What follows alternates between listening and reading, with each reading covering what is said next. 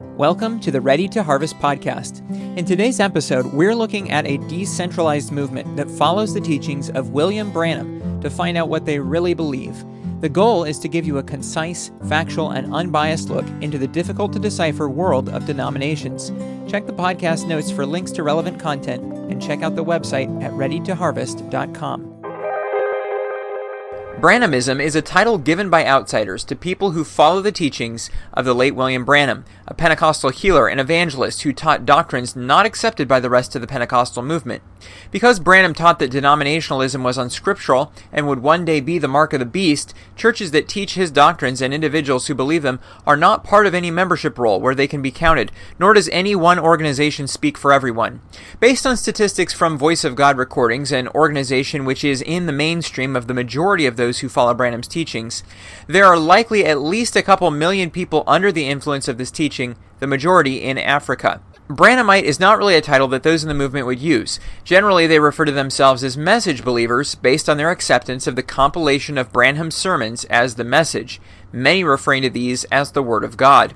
If you haven't already watched the short video here on the Ready to Harvest channel, Who is William Branham?, I recommend it if you aren't familiar with him. This video is the second video on Branham where we discuss his doctrines in more detail, as well as the beliefs of his followers today. First, let's evaluate how message believers view Branham and his teachings. We're going to look at the publicly available statements and testimonies on the website of Voice of God Recordings, which is the large media-producing organization affiliated with the William Branham Evangelistic Association. Most, though not all, message believers agree with the theology presented by these groups. Voice of God Recordings' website is branham.org. First, Branham is viewed as a prophet of God. Here's a statement on Branham from Voice of God Recordings, About Us page. Voice of God Recordings, Inc. is an interdenominational ministry that is dedicated to the furtherance of the gospel of the Lord Jesus Christ. The primary source of the material that we distribute is the recorded sermons of the late William Marion Branham, a prophet of God and internationally recognized evangelist. Branham's teachings are called both the voice of God and the voice of the seventh angel, which Branham is considered to be. Holy Scripture records the lives and deeds of men who walked with God and were so anointed with His Spirit that they declared, "Thus saith the Lord," and their words were confirmed by infallible signs and wonders. They were God's prophets and the voice of God to their generation. God honored Brother Branham's willingness to believe every word in the Bible, and he is using his ministry to lead millions of souls to Jesus Christ. Today, the voice of the seventh angel is sounding out as loud as it ever has. About 2 million people worldwide believe Brother Branham's message. This may be a tiny minority of the 2 billion that claim Christianity, but when were God's people not a minority? We have more than 1,200 recorded sermons containing the voice which was prophesied to come in Revelation 10:7. Each of these sermons unlocks more mysteries of God. That voice is available to you if you are willing to hear it. Testimonies posted by Voice of God Recordings on branham.org also call Branham's sermons the message of God, and border on calling them the Word of God. One testimony says, "I give thanks to God for giving me the opportunity of having the privilege of knowing the message of God by William Marion Branham, and I just desire to be an instrument so that people can know the voice of God for this day." Another testimony says, "We received the audio tapes with the life story of Brother Branham. I took my wife and children in our humble house and reverently listened to this tape, registered and translated in our language. It was such a blessing to us, and it was the beginning of our life as message believers. We were so touched by God's word sent through His prophet. It gave us peace, sweetness, and so much joy to our hearts." Today, in 2014, after 36 years since we received the first sermon of Brother Branham, my family and I continue to feed our souls with the message, which is our everyday fresh manna. As we receive the greatest blessing in this life, having the revealed Word of God, we are happy and eager to share it with the others. In the article Golden Nuggets, before quoting Branham, the website states, "There is no testimony or missionary report that we could ever post on this website that compares to God's Word, spoken directly from His prophet. Just one word from him is more than we could say in a lifetime of articles." Here are a few quotes from Brother Branham. We hope they bless you as much as they have blessed us. Message believers believe that William Branham was the Elijah prophesied in the book of Malachi, that his coming now precedes the second coming of Christ. Andrew Alassa is the Voice of God Recordings office manager in Lagos, Nigeria, and he writes on branham.org, "Behold, I send you Elijah the prophet. God does not play with words. As we are rightly taught by the prophet Elijah for our day, Brother William Marion Branham, there is no need to look for new doctrines or new lights or some other interpretations or seek for new wisdom. Elijah indeed has already come. He has revealed all the mysteries of God. He finished his work. The book is now an opened book and is being made available to all who would want to listen or read it, as spoken by the seventh angel messenger to us. We are not looking for another messenger to come. Thank God for finishing the mystery to his church. He has sent us Elijah, and he has turned our hearts back to the original apostolic faith. TheMessage.com, a William Branham Evangelistic Association website, says, "The prophet of Malachi 4 came as promised, and he brought a message from the throne of the Almighty God. That prophet's name is William Marion Branham. We call him Brother Branham." There is a small minority of message believers that believe that Branham is God in the flesh, some of which have websites promoting this view. Branham denied any such thing. At Branham's own memorial service, Tommy Osborne, who preached, titled his message, "God in Flesh Again," which, though it is now denied that he taught Branham was God, certainly could be understood to border on that view. Here are some excerpts. "Some are going to think that I am sacrilegious or off doctrinally, and it doesn't really matter, but God came again in human flesh and said, apparently I must show them again. I must remind them again. They must see one more time. Once again they must know what God is like. And he stepped down and sent a little man, a prophet, but more than a prophet this time, a Jesus man this time. Elijah was not that. This is more than that which we have beheld. Moses was not that, for because of the different dispensation in which he lived, it couldn't be what we have seen. More than that, a Jesus man, a man full of God, but sent as a special sign to a generation, this generation, a supernatural sign, an extraordinary measure. Here comes Brother Branham along in the 20th century and does exactly the same way. God in the flesh, again crossing our paths, and many did not know. They would not have known him if they would have been here when God crossed their path in the body they called Jesus Christ. I saw Jesus that night in a human form that they called William Branham. I saw God at work in a little Kentucky hillbilly. I saw God's Word, the living Word that can never be broken, displayed on the platform. Let's now move on to what Branham himself taught, which is where the unique doctrines of those who follow him came from. As far as his own prophetic ministry, Branham said that those who were prophets should not be judged or challenged. He said the following on December 19 of 1959 in the sermon, Questions and Answers on the Holy Ghost. Now there's a difference between prophecy and a prophet.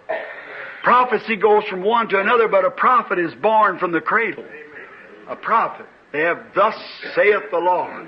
No judging of them. You don't see them stand before Isaiah or Jeremiah and the prophets because they had, thus saith the Lord. But a spirit of prophecy amongst the people. You have to watch that because Satan will slip in there. See? Because Branham's followers unequivocally consider him a prophet, his teaching becomes unquestionable. Branham himself even called himself the voice of God, and that his words were inspired. On May 5, 1951, in the sermon My Commission, he said, "Now I'm just your brother by the grace of God. But when the angel of the Lord moves down, it becomes then a voice of God to you." Maybe if I offended you by saying that, forgive me. But I felt that might have been resented. But I am God's voice to you. See, I say that again. That time I was under inspiration, see. And I felt bad about the first time, but it repeated it. Now, see, I can say nothing in myself, but what he shows me, I say it. Branham denied the Trinity. Branham.org says, although the Holy Trinity has endured through the ages by the merciless hand of the Catholic Church, it is never mentioned in the Bible, and neither was this concept taught anywhere in Scripture. In fact, separating God into three different persons would have gotten you stoned in the Old Testament for breaking the first two commandments. As a result of the rejection of the Trinity, Branham taught that followers should be baptized in the name of Jesus, which he taught was the name of all three members of the Trinity, whereas Father, Son, and Holy Ghost are just titles. Here's what he said. And there is no such a thing in the Bible as anybody ever being baptized in the name of the Father, Son, Holy Ghost, because there is no such a thing. Father's no name, and Son's no name, and Holy Ghost is no name. But the name of the Father, Son, Holy Ghost is the Lord Jesus Christ. Branham wasn't averse, at least at first, to using the word Trinity. Here's a quote from Who is God, August 15, 1950. But let's think of before there ever was anything. There was God. He was in the beginning. And let's see Him and picture Him out there in space. That's Jehovah we're speaking of. And watch how the Trinity of God comes to man. Just for a moment. In 1951, in the sermon The Resurrection of Lazarus, Branham said this. Now, God in His great universe, could you just imagine, let me give you a small picture of what I think God is, what the Trinity of God is. There is different arguments in the world concerning the Trinity and the Godhead. If they would all of them believe the same thing, but the devil just got between them and got them all broke up, that's all. Branham taught that Trinitarians believe in three gods. On July 25, 1965, in the sermon The Anointed Ones at the End Time, he said, Show me the word Trinity in the Bible. Show me where there's three gods. Show me where there's such things as that. It's not in the Word of God. There's no such a thing as anybody ever baptized in the name of Father, Son, Holy Ghost using those titles. In his sermon titled Gifts on December 7, 1956, Branham stated, Anyone that knows God and knows His Bible knows that those three are one. Not three gods, one God, manifested in three persons.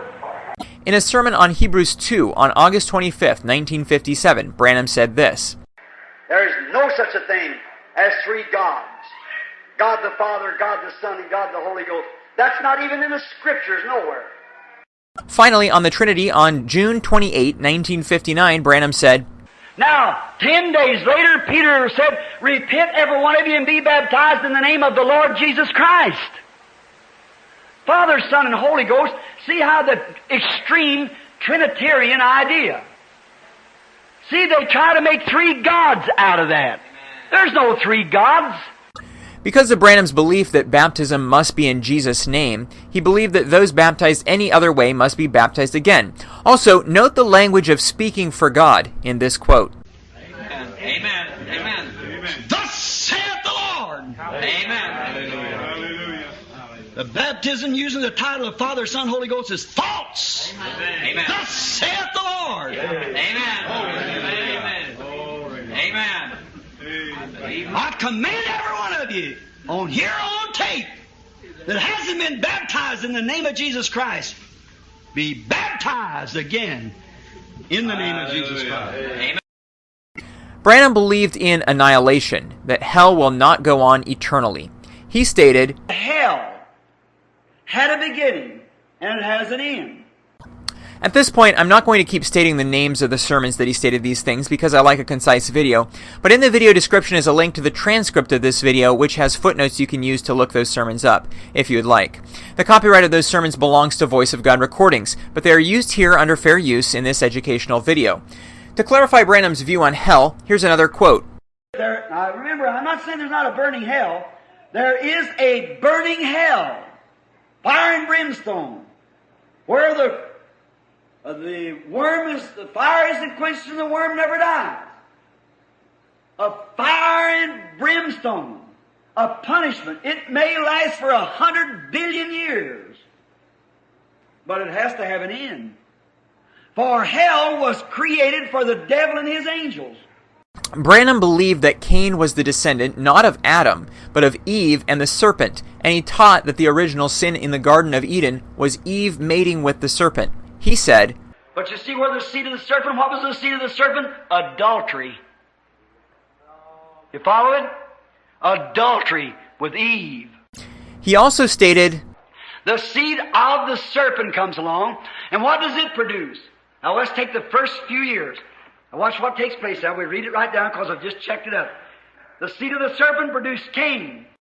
And even clearer in the same message, Notice, now, the devil come down and got into the serpent, and he found Eve in the Garden of Eden naked.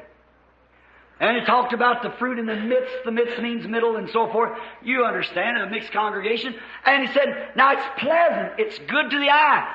What did he do? He began making love to Eve.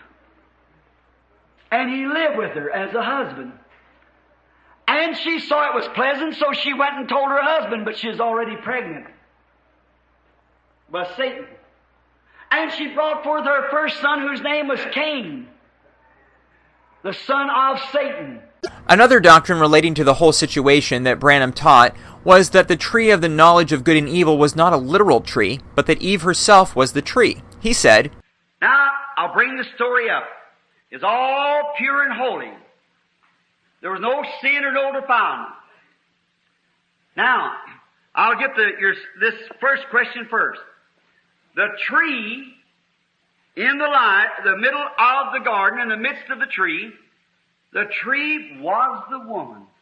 Another teaching of Branham that also proved controversial to his Pentecostal audience, since Pentecostals deny this vehemently, was his teachings on election. Branham said, And many times we have declared people to be Christians when they said, I believe in Jesus Christ. Why, the devils believe the same thing. And tremble. That's no sign you're saved. One of these nights I want to get on the election, and then you'll see what salvation means. See? There's nothing you had to do with it in the first place or the last place, or nothing you can do about it. God saves the man unconditionally. Branham, however, wasn't in the absolute Calvinist camp on this one. At other times, he would emphasize the importance of a person's choice and belief to their salvation, such as in this quote. God voted for you and the devil voted against you. Now, where you cast your vote's going to determine where you're going. That's right. You've got to take Christ. You've got to take His Word. You've got to believe Him. Another teaching that Branham caught flack from Pentecostalism for was his teaching on eternal security. Branham said, Believe Him for everything He said. Because in life or death or nothing can separate us from the love of God that's in Christ. And there we'll be with Him in His presence forever. Say, Brother Branham, that sounds very Calvinistic. Well, I believe in Calvinist doctrine as long as Calvinist stays in the Bible. See? He gets out of the Bible, I don't believe it. I believe this. I believe every believer believes it with me. That the church has eternal security. God has promised and said He'd be there without a blemish, spot, or wrinkle. Is that right? God's done said so. Now, if you're in the church, you're secured with the church. Is that right? I don't mean Methodist or Baptist now, or Pentecostal. That means Holy Spirit born again church. That's when we're born into. Then you're secured while you're in the church. He also said, God predestinated by foreknowledge. Now, if God did that, predestinated us before the foundation of the world, and knew every one of us by name before the foundation of the world, and elected us to eternal life, and sent Jesus Christ to redeem us, that 6,000 years ago He saw us, that we might appear to His praises and glory, how can you ever be lost? Now, if you're saved, you're saved. If God saves you tonight knowing He's going to lose you 10 years from the day, He's defeating His own purpose. However, Branham's teaching on eternal security is not so clear-cut. The following quote makes it seem like there is at least some way for a person to walk out on salvation. And the promise is to you as long as you stay in your covenant with Christ. But you get out of it, it's up to you. But as long as you stay in there, God will keep you. Being a Baptist, or have been, I'm still a Baptist as long as Baptist is in the Bible. But I believe in eternal security as long as you're secured with Christ. I believe this building here was made to keep you out of the rain. As long as I'm in the building, I'm safe from rain. But when I walk out deliberately, I'm on my own. And as long as you're in Christ, you're secured with Christ. But if you want to get out in the world, you're a backslid. That's a big word for a Baptist to say, isn't it? But I sure believe you can backslide. We know that. And here's another quote that shows a more Arminian position. Somebody says, how does divine healing, does it last all the time? It lasts just as long as faith lasts. And salvation lasts the same way, just as long as faith lasts. When you feel that you're not saved anymore, you're not saved. For it's by faith are you saved through grace. Is that right? When you come to the altar, what do? You confess your sins and ask God to forgive you.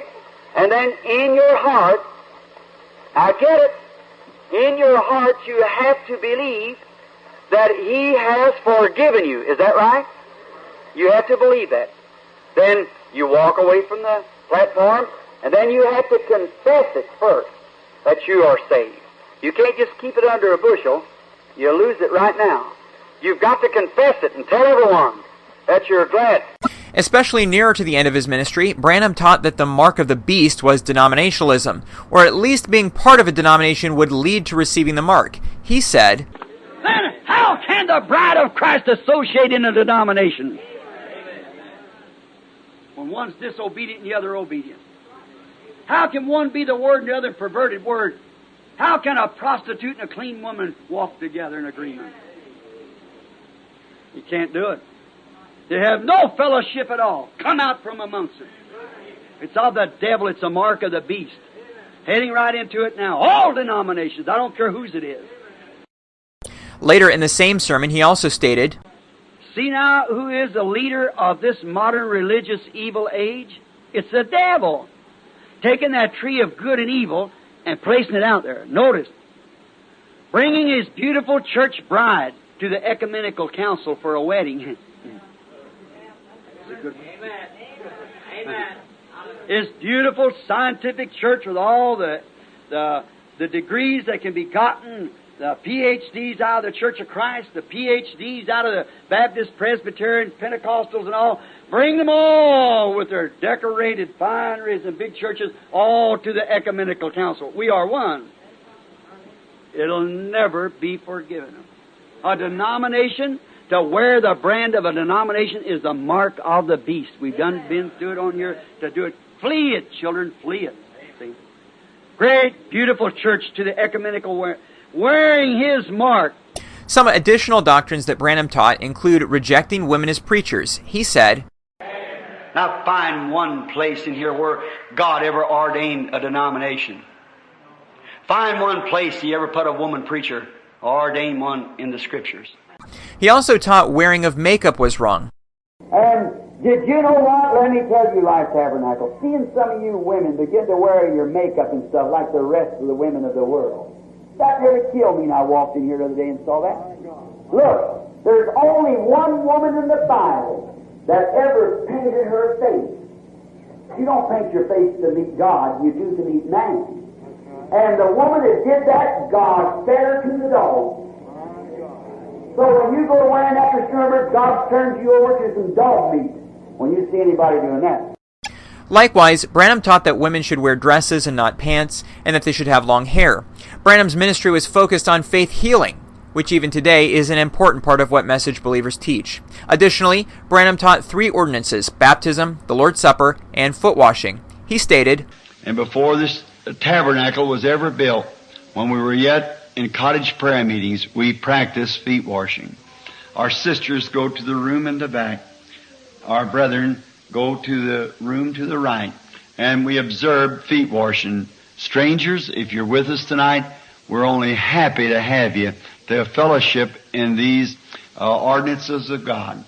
I might explain, as I said a few moments ago, the thing that God left for us to do: water baptism, one article; communion, and you remember that's only 2. God is perfected in 3. Feet washing is the 3rd thing.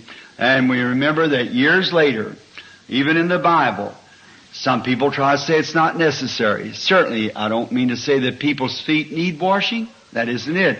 Maybe theirs did not either. But it was an act of humility.